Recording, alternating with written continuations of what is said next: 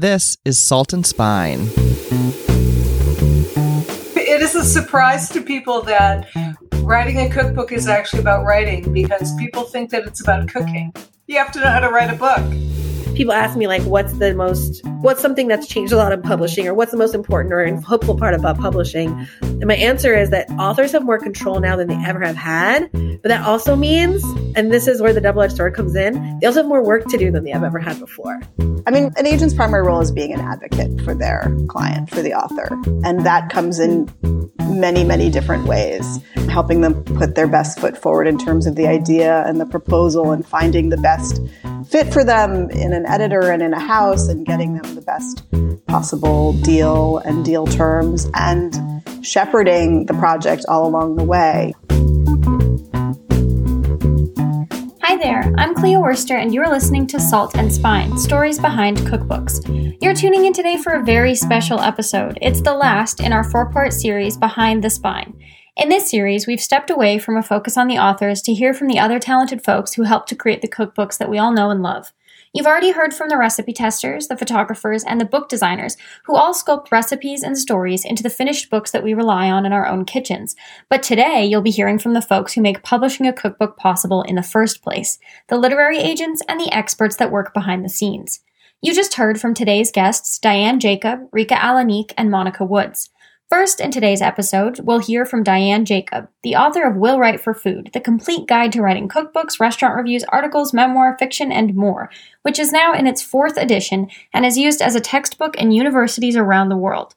Diane Jacob worked as an editor-in-chief for newspapers, magazines, and publishing houses before going freelance. Now she's a writing coach and consultant, an editor, and the writer of 2 cookbooks.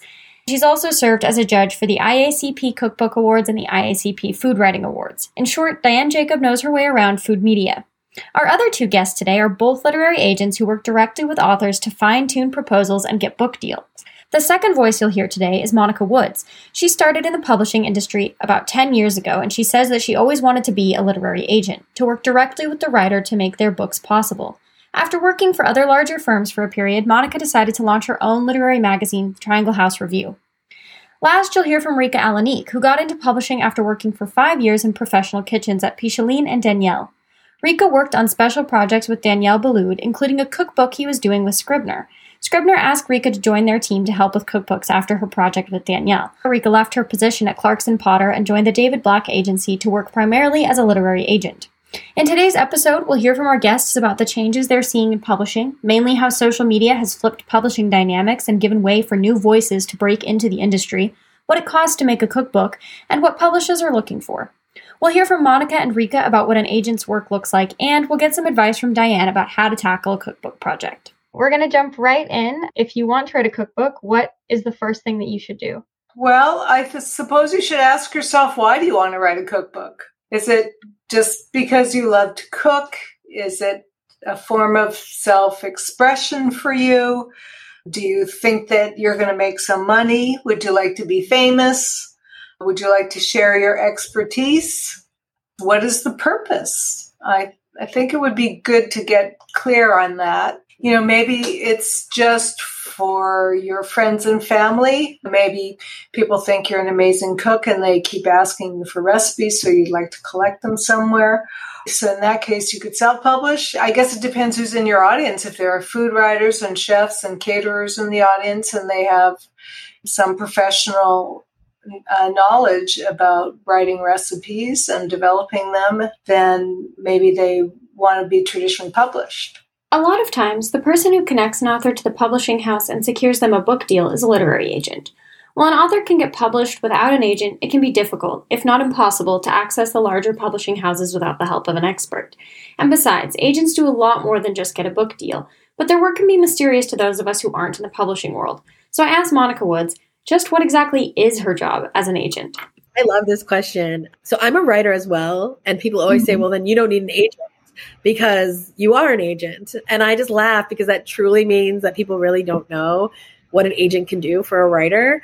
There's this feeling of being able to be supported by someone else and someone else advocating for you in your career that is really unmatched. There's nothing like it. Thinking, oh, I have support in my artistic endeavor by someone who knows what they're talking about feels really amazing.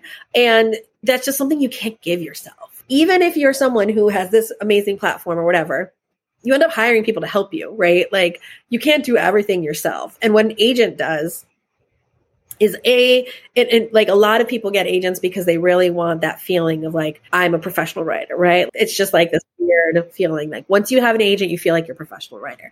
But in the food space, it's like, there are so many chefs who have restaurants, branding deals, they're on TV. And the cookbook is like this beautiful artistic pièce de resistance of their branding. But it's not their main source of income. And it's requires external forces in a way that other things kind of don't. And so the agent is the kind of key to navigating that and being like, okay, how do I actually make a book? Making a book is like a mysterious process.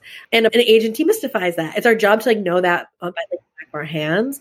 And then on the other side, again, there are a lot of agents who are doing things like negotiating speaking agreements, trying to find you speaking engagements.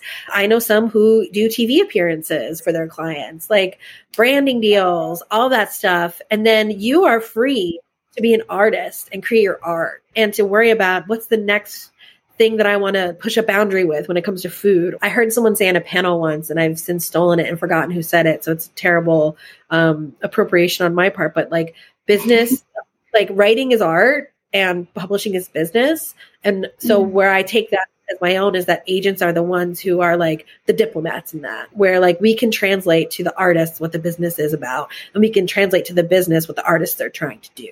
When I asked Rika the same question, she also talked about advocating for her writers and pushing forward the work that they want to publish. An agent doesn't just get the writer a book deal. They take on responsibility for a lot of the business aspects of writing a cookbook. I mean, an agent's primary role is being an advocate for their client, for the author. And that comes in many, many different ways, helping them put their best foot forward in terms of the idea and the proposal and finding the best fit for them in an editor and in a house and getting them the best possible deal and deal terms and shepherding the project all along the way, you know, from the cover disputes or timing issues or what have you. I mean, it's about the deal, but it's about so much more than that. Mm-hmm. And hopefully it's a real relationship over, you know, again, over multiple books. That's the most satisfying part, when you can work with someone over multiple projects. I have a client, I was her editor for her first 2 cookbooks, and now I've been her agent for her next 2 cookbooks. We're the same age. Our kids are friends at this point. We become friends. It's really nice.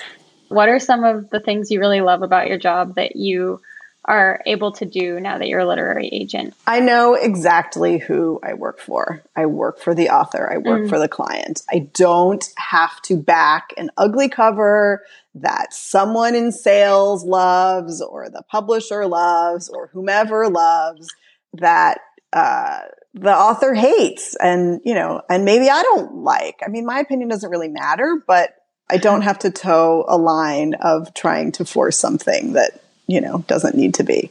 I can help the author to advocate for something else or help explain why, okay, maybe this is the right thing. Let's have a second look at it. But it's great to know where my allegiances lie. Rika talked to me about some of the ways that she advocates for her clients along the way. I think it's, my job is to help translate things and to be their advocate. So, I can help them understand why a publisher is pushing for a cover or a title or a pub date or whatever it is.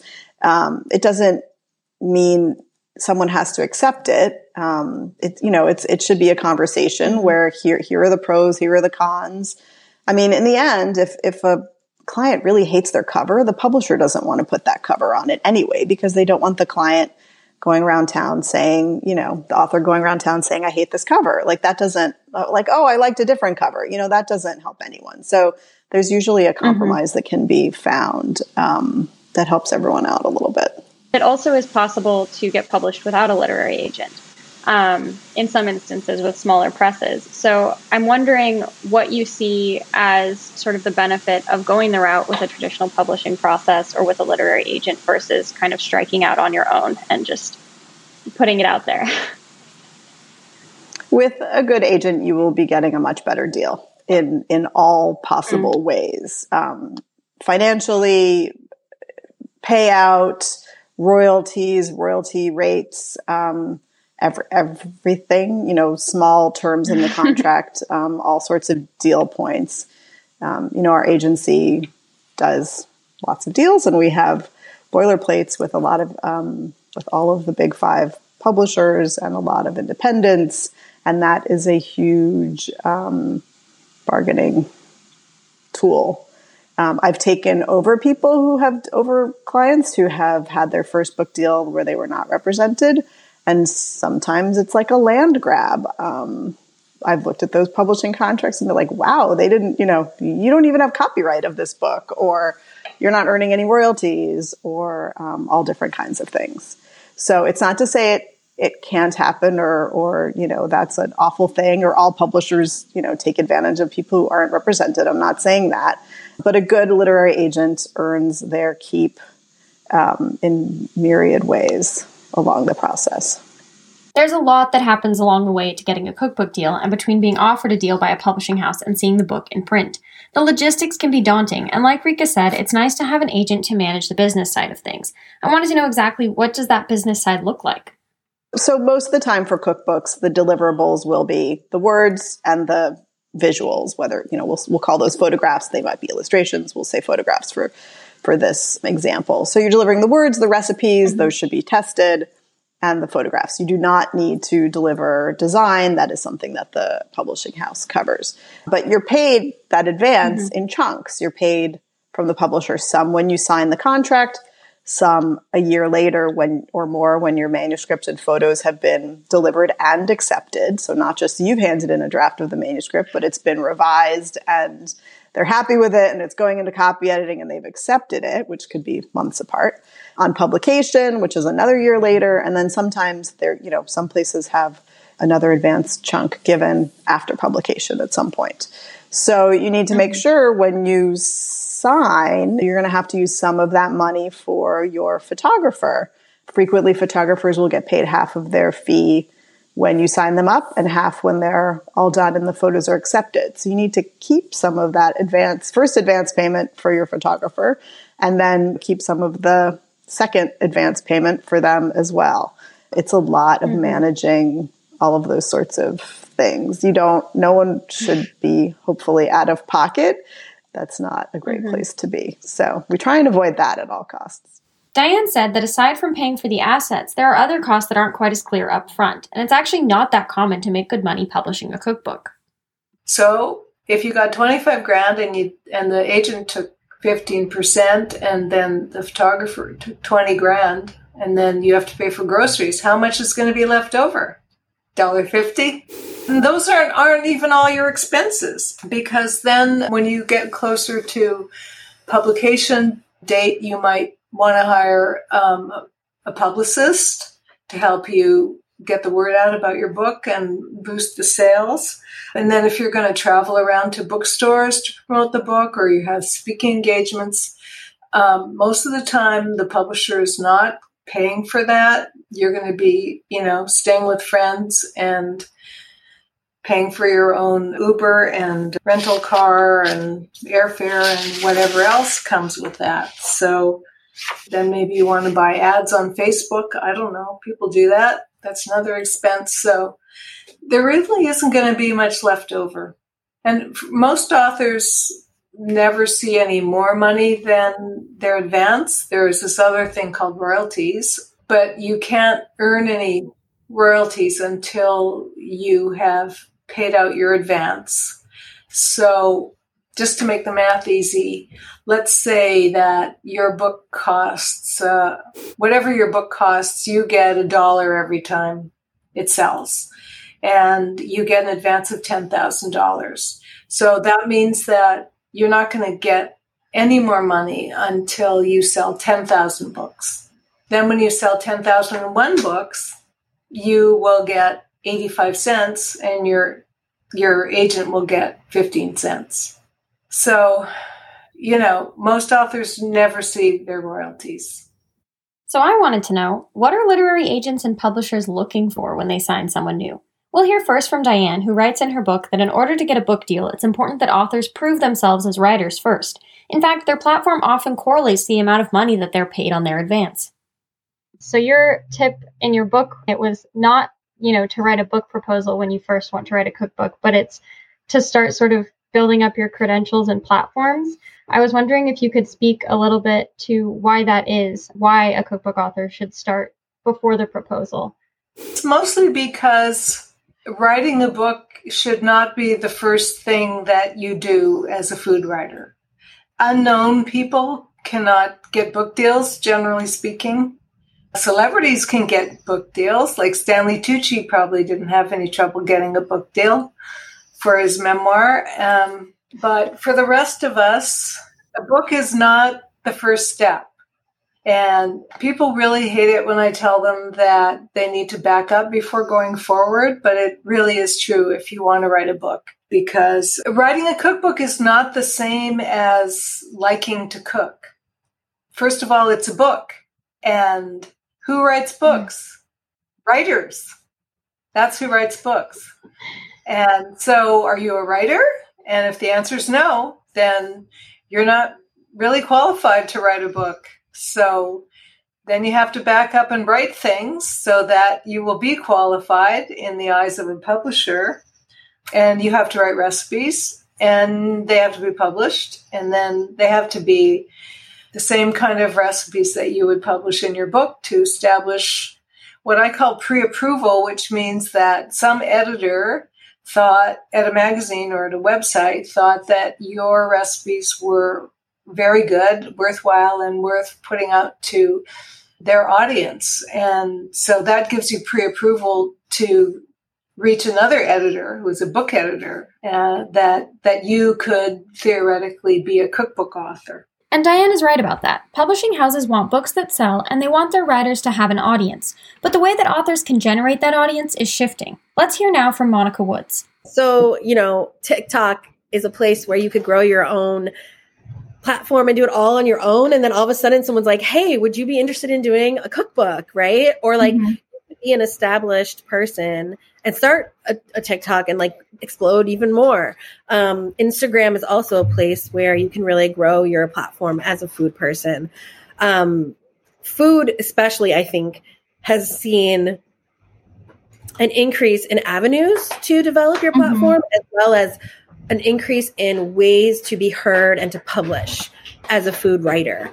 I think social media, things like TikTok, Instagram, Substack, like being able to really create your own brand has really shifted what publishers are looking for. So as a literary agent, how have you seen that affect some of your clients, and how has that shifted your work with them? It's shifted my work in a lot of ways, one of which is like being more active in brainstorming how that can happen for a client. So like, for example, pitching podcasts for them, or like coming up with ideas for a podcast for a writer and being like, you should pitch this. Let's make this happen. Or being like, hey, you're not on TikTok enough. And sending them TikToks that I think do a good job.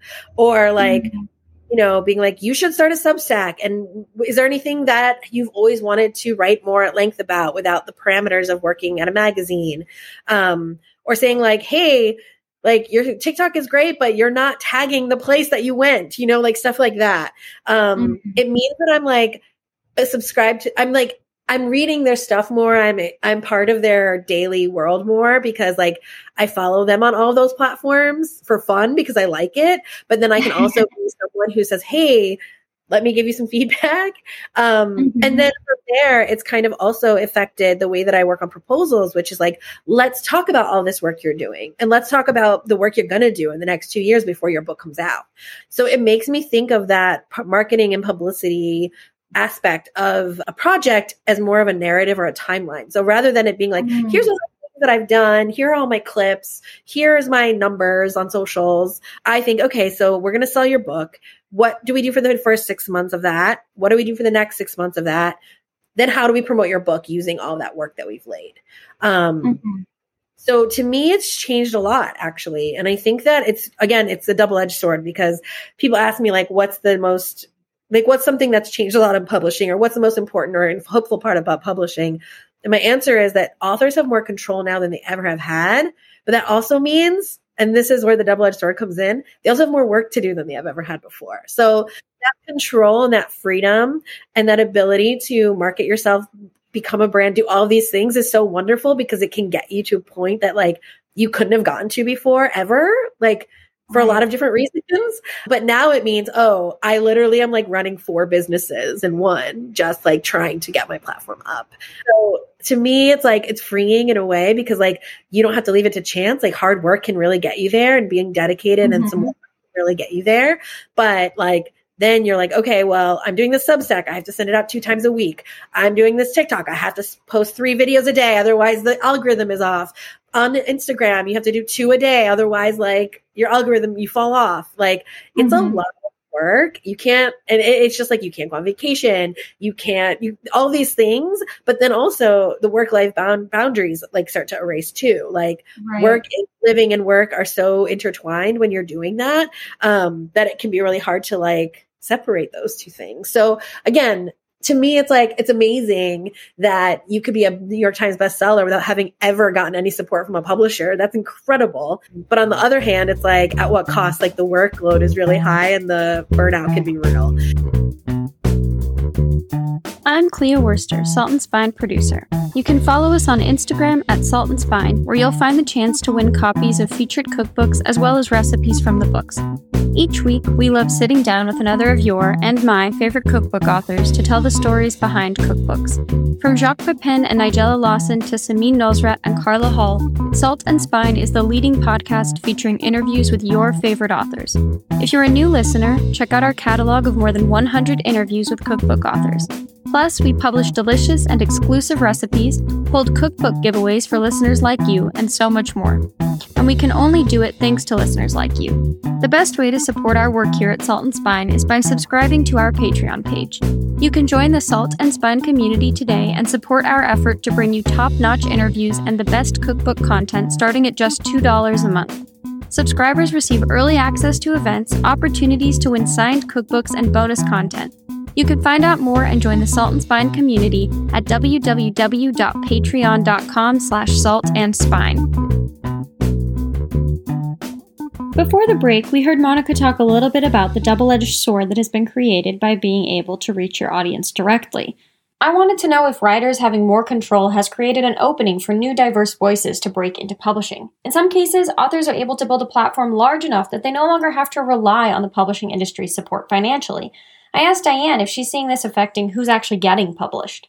Well, that is something that publishers are grappling with because, you know, they want what they want, but they also realize that publishing hasn't been very diverse historically in the United States, that it's been an industry of white people publishing other white people, pretty much the majority. And so there has been a reckoning where, you know, they're aware of this fact and they're trying to do something about it. And they might be very interested in somebody who's Ghanaian and want to do a Ghanaian cookbook, but they're going to want to inquire about that person's platform because they can't help themselves. They still want what they want.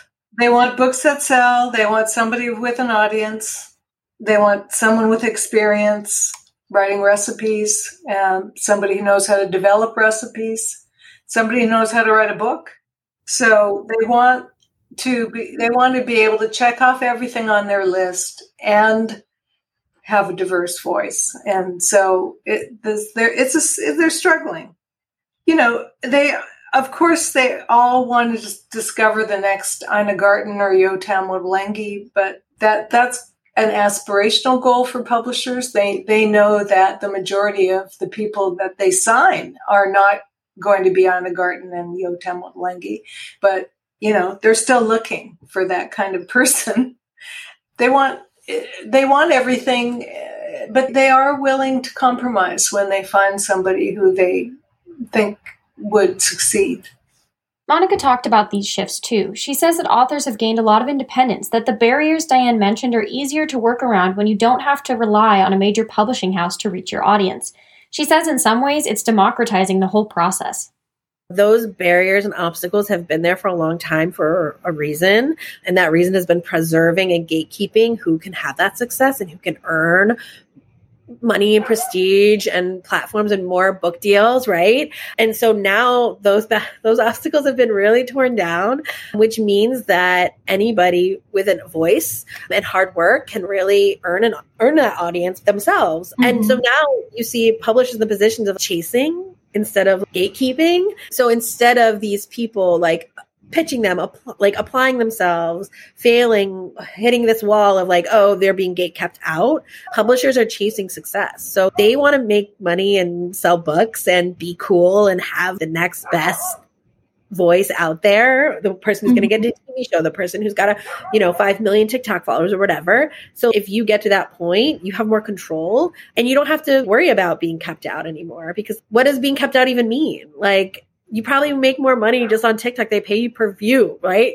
So like things have really changed. And like, it's to a point now where, publishers are saying, here's why you should come to us and here's what we can do for you, rather than an author having to make that same plea. And I think that, of course, this is not always going to be the case, because there are plenty of people who don't have that insane platform that's happening to, who are really worthy, wonderful content, food, recipe creators who deserve that chance that maybe aren't getting it still because their numbers are lower. But I just feel like that split of that having more control has been so wonderful for making food media more equitable and spreading out the idea of who is someone we want to listen to talking about food, whose food we want to make, what kind of food we want to eat, been exposed to so much more. And there's just been a whole new world opening up.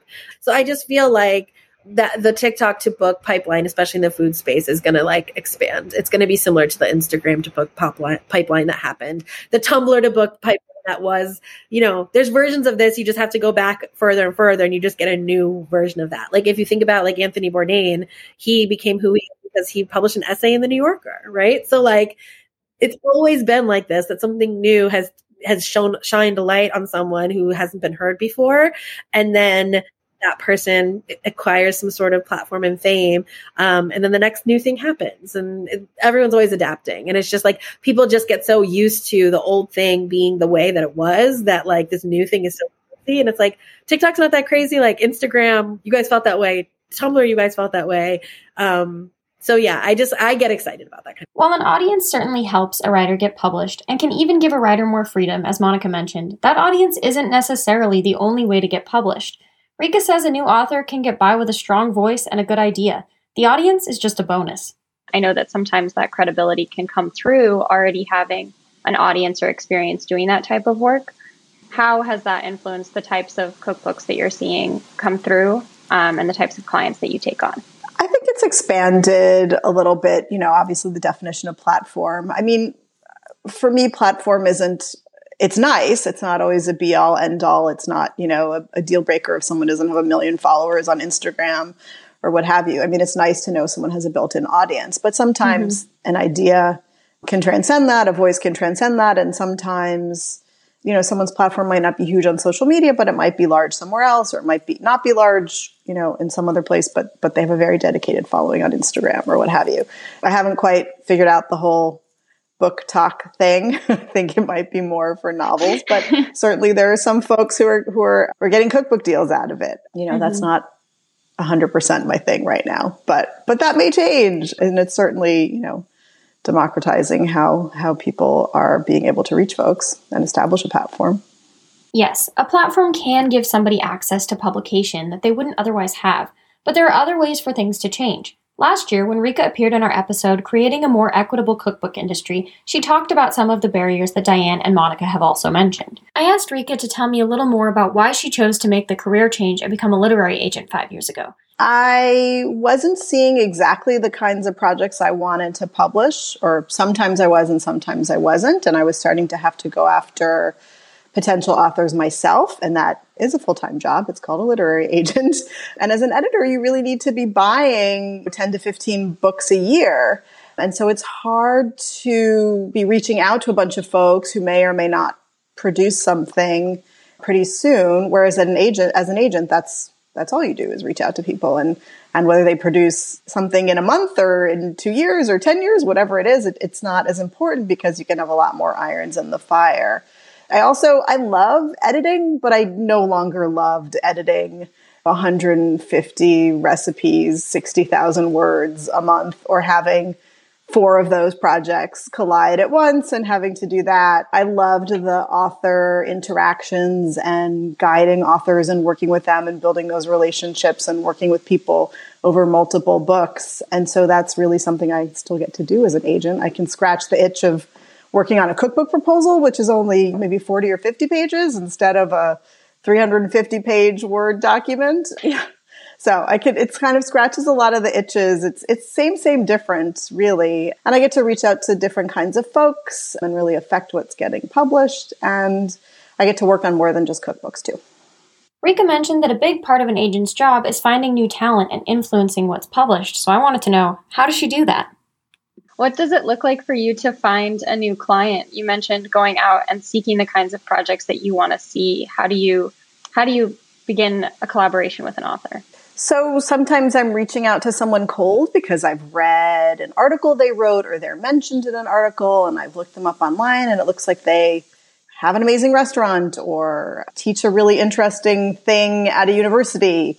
And so I'm trying to get them to see if they have an idea for a book. Is this something they're thinking about now? Is it something they might want to do in the future, and get on their radar to help them out with that. It's a lot of reading, a lot of going after folks. Sometimes people already have representation. Sometimes they're not interested. Sometimes they don't get back to me at all. Sometimes I sign them and then they don't write anything, but it's all a process. Of course, agents are also sent pitches cold by authors, and in those instances, they don't have to go find the talent. It finds them. I asked Rika what she's looking for in a cookbook proposal. So for a cookbook proposal, I'm looking for 3 things. I'm looking for the idea. What's the hook? What's new here? What is this book about? Why do we need this in the world? How is it different from what's out there, or complementary, or what have you? I'm looking for the person's voice, their expertise, their opinions. How do they say it? What do they have to say? How persuasive and engaging and captivating are they on the page? And then I'm looking for their platform. Why are they an expert on this? What gives them this expertise? Why are they passionate about this? Why are they the person to write this book? Rika mentioned earlier that the platform isn't a deal breaker when it comes to signing a new client, but I wanted to know if a writer could get by with just a platform. I think you have to have idea and voice. I think, I guess you can have idea and platform, but those are not my favorite kinds of projects to work on. I think that's where you're just sort of taking someone who has a big name and they're doing something that maybe they're not super duper passionate about, or maybe someone else is writing it without a ton of their involvement. Obviously there are big names who are passionate about food and do it well and work with a co-writer, and that's fine. That's not what I'm saying. They get their voice on the page. But I think, ideally you have to have the idea and the voice. And certainly for single subject types of books, sometimes the platform is a little bit less important. But yeah, idea and voice, those are my favorite. I asked Monica how she would describe a writer with a strong voice, somebody she might want to help get published. When you're talking about a writer who has a voice, what for you kind of sums up an exciting new voice in food writing? What kinds of adjectives might you use to describe that voice? I'll talk about another one of my writers. Her name is Portia Wilson. She's wonderful. The thing about Portia is that she's bringing you things that maybe you felt familiar with, but that she's uncovering something about it. I really love to feel surprised, especially since food is so cultural and so tied to identity, where it's, sure, maybe I've eaten that and I know what it is. Maybe I've eaten it 100 times, but there's going to be so much about it that I don't know just because of my own identity. So I love to be surprised by a writer. I love that depth of knowledge. I love someone who can listen to the people they're interviewing and talking to. Also, I think that's really important. And I also just love someone who lets another person's voice shine. Someone who has that skill of listening to someone and then putting them down on the page. I think that's important too. So a voice to me is something that feels very individual, but that can also end up feeling universal because of that identification or that relatability. Agents and publishers often align in what they're looking for. After all, it's an agent's job to get a writer published. So I asked Diane to tell me a little bit about what a publisher wants, given that only about 1% of proposals are accepted by them. So I'm wondering, what types of things are publishing houses looking for? It's kind of funny. They can't really tell. Well, sometimes they're looking for something specific. Like I had a writer tell me that an agent contacted her and told her that the agent had been talking to a publisher recently, and the publisher is looking for another vegan book. And so the agent found my client, who I'm working with her on a book proposal, and she phoned her and said, hey, would you like to do a vegan book for this publisher? Because I might be able to help you with that. So that was very good timing, since we were working on a proposal for a book. They need their vegan book, they need their Italian book, they need their bread book and their pizza book and their grilling book. And, every year there are those kinds of books. And so, there's never going to be too many of them. There's always going to be a new bread book and a new grilling book and a new Italian cooking book and whatever else. Probably a new vegetarian or vegan book. So they're always looking for those established things, but then they don't want the same book that has been written before.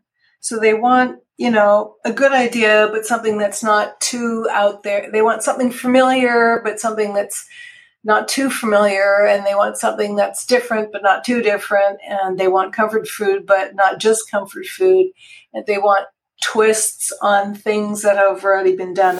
I'm wondering, do you have advice for people who have gotten a cookbook deal or trying to get a cookbook deal about how to begin the process of writing a cookbook?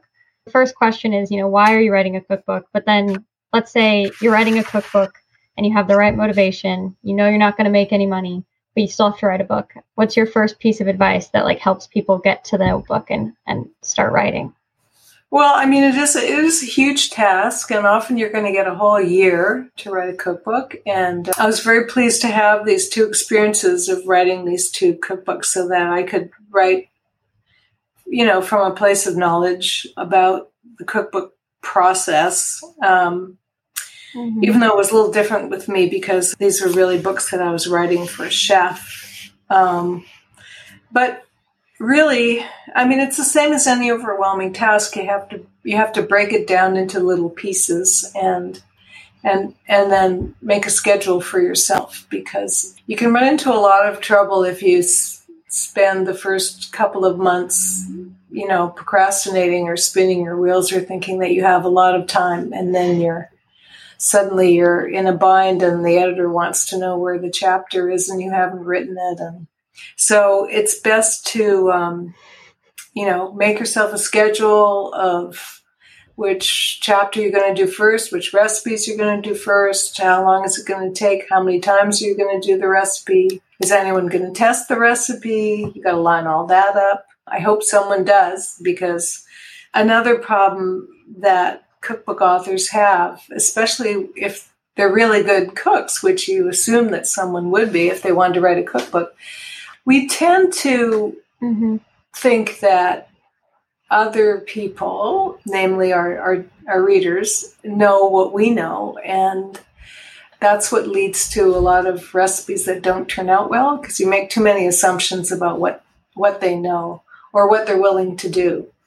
When you've looked at a recipe, you're like, I'm not doing that. Nope, that's too much work. Nope, not going to the store for that one item. For us who are totally obsessed, we probably have that one item in our cupboard, and then we think everybody else has it. And so you got to watch all that stuff.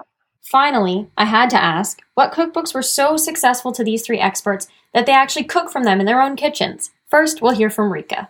I use cookbooks a lot for baking, and I love Dory Greenspan's baking books. My boss, David, does represent her, but I knew her before I even knew David. I used to work for her way back when and test recipes for her on the 2 cookbooks she did with Pierre Hermé, and then one of her own baking books. And I love the way she holds, home cooks, home bakers, readers' hands, take this out of the pot. Okay, where do I put it? I put it here. She tells you every single step. And I think there was, it was a trend at one point, this has passed, but to make recipes quick and snappy and short and not too long, because then they look intimidating. But the fact is, a longer recipe just tells you what to do at every step, as opposed to leaving you to fill in the blanks. So I love Dory's baking books. I think she's fantastic. Yeah, they are wonderful. They're so detailed. Is that something that you look for in a good cookbook in general, like more intricate explanations of what's going on with the ingredients? For me, that's part of the voice. I mean, no one wants to read in a large pot, combine all ingredients. You want some voice. You want someone to say it a little differently. You want, a little bit more, I don't know, something. I just sold a project by Ashley Shanti, who's a chef down in Asheville, North Carolina. And she writes so fantastically. She writes it herself. Her recipes are amazing. And there's so much voice.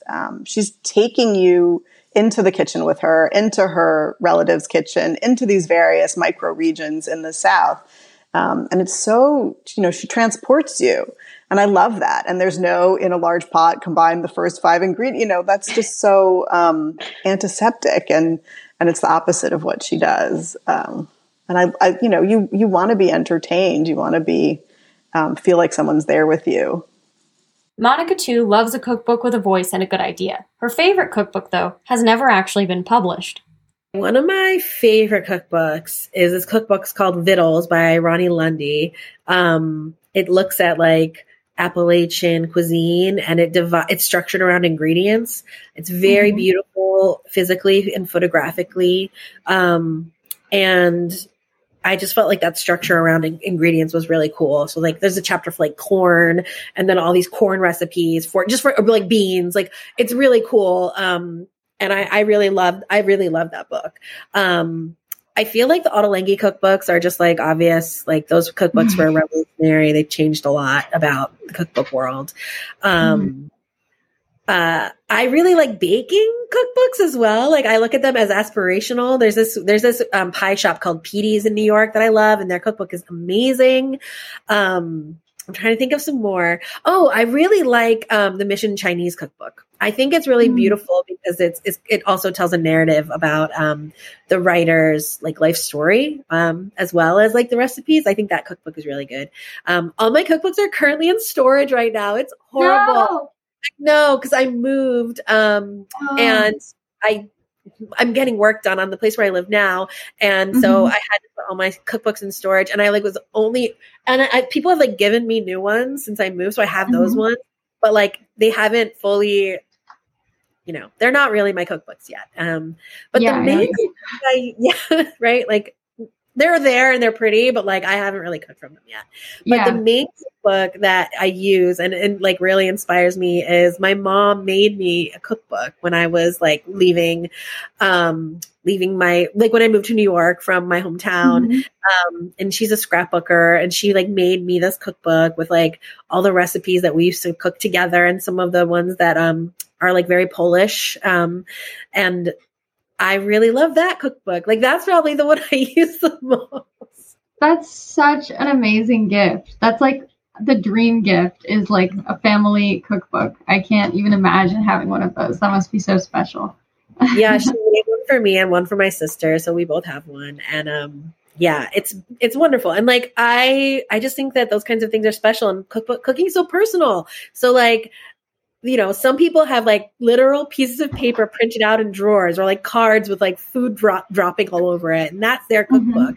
So I just feel you have to meet people where they are, and I think the cookbooks that speak to people for who they are and why they love to cook and eat and be with, and who they're cooking for, are my favorites. The prune cookbook is really good for this reason as well. gives this feeling of like very intimate and like sharing.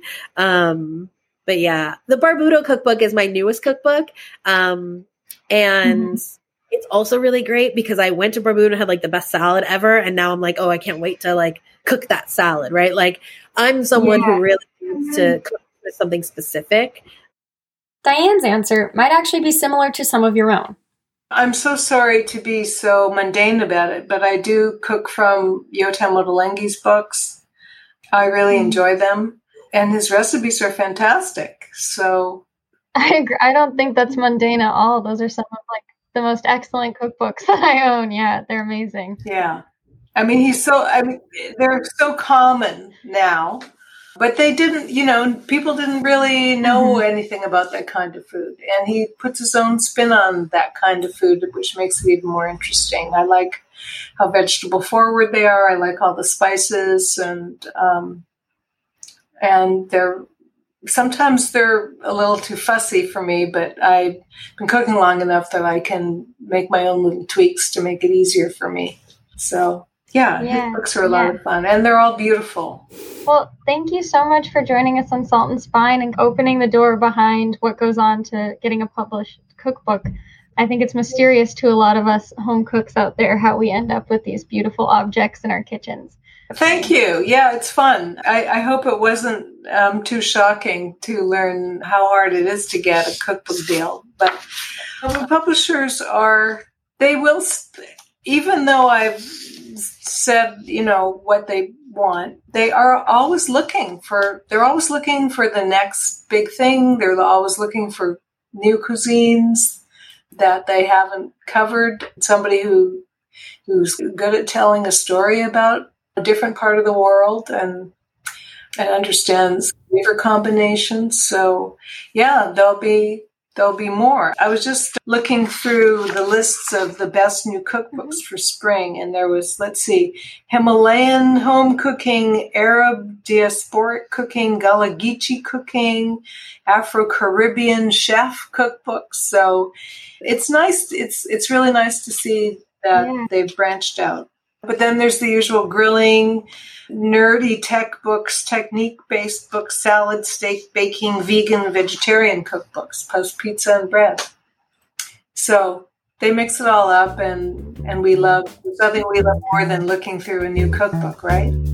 And that's our show for today. We'll be hearing about some of those spring books Diane mentioned later in the season, authors like Peter Hoffman and Kwame Onwuachi. That marks the end of our special series, though, Behind the Spine. I hope you've enjoyed listening as much as I've enjoyed creating it.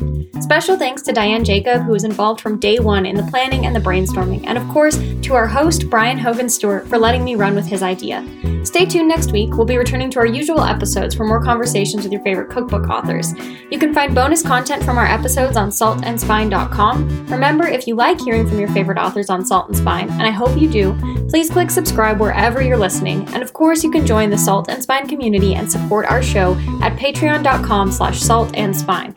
Our show today was produced by me, Clea Worster, and our host, Brian Hogan Stewart. Salt and Spine's kitchen correspondent is Sarah Varney. The Salt and Spine original theme song was created by Brunch for Lunch. Salt and Spine is typically recorded at the Civic Kitchen in San Francisco's Mission District. The Civic Kitchen offers virtual and in-person classes for home cooks. Find out more at thecivickitchensf.com. Thanks, as always, to Jen Nurse, Chris Bonomo, and the Civic Kitchen team, to Edible San Francisco, and to Celia Sack at Omnivore Books. We'll be back next week with more stories behind the cookbooks you love.